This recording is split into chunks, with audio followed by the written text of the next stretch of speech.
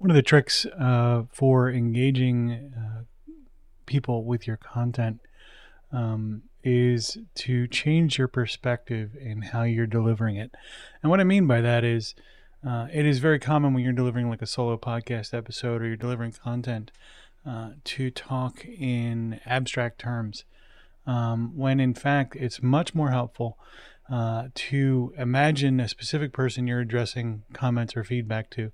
You can put a name in your head if that helps, so that when you are talking to the camera, which in many ways doesn't have much of a personality, you can imagine that the person you're talking to is right in the eye of that camera, in the lens of that camera.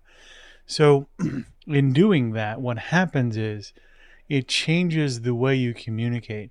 So you are speaking to a specific person or imagining a specific person while you're talking, and you move out of those abstracted modes of communication, those high-level, somewhat academic way of communicating, to talking like a regular person to another regular person that might need your help. A lot of folks will imagine a family member, if that helps. If that doesn't help and you find yourself screaming at the camera, then switch to something else. But you can work to speak to your ideal prospect. And in doing so, it's also helpful because it will prevent you from imagining that they know more than they do. And this happens a lot as well. You make assumptions about what people understand and what they know, and you forget that your language is now full of acronyms or abbreviations. So there is a ton of things to do here when it comes to creating solo content for your podcast. But imagining that you're speaking to a specific person is a great way to create stronger and more compelling content as you go through your podcasting journey. Hey, you. Yes, you. It's 2024 and you don't have a podcast yet. Or maybe you do, but you're struggling with it. We will talk to you about that for free.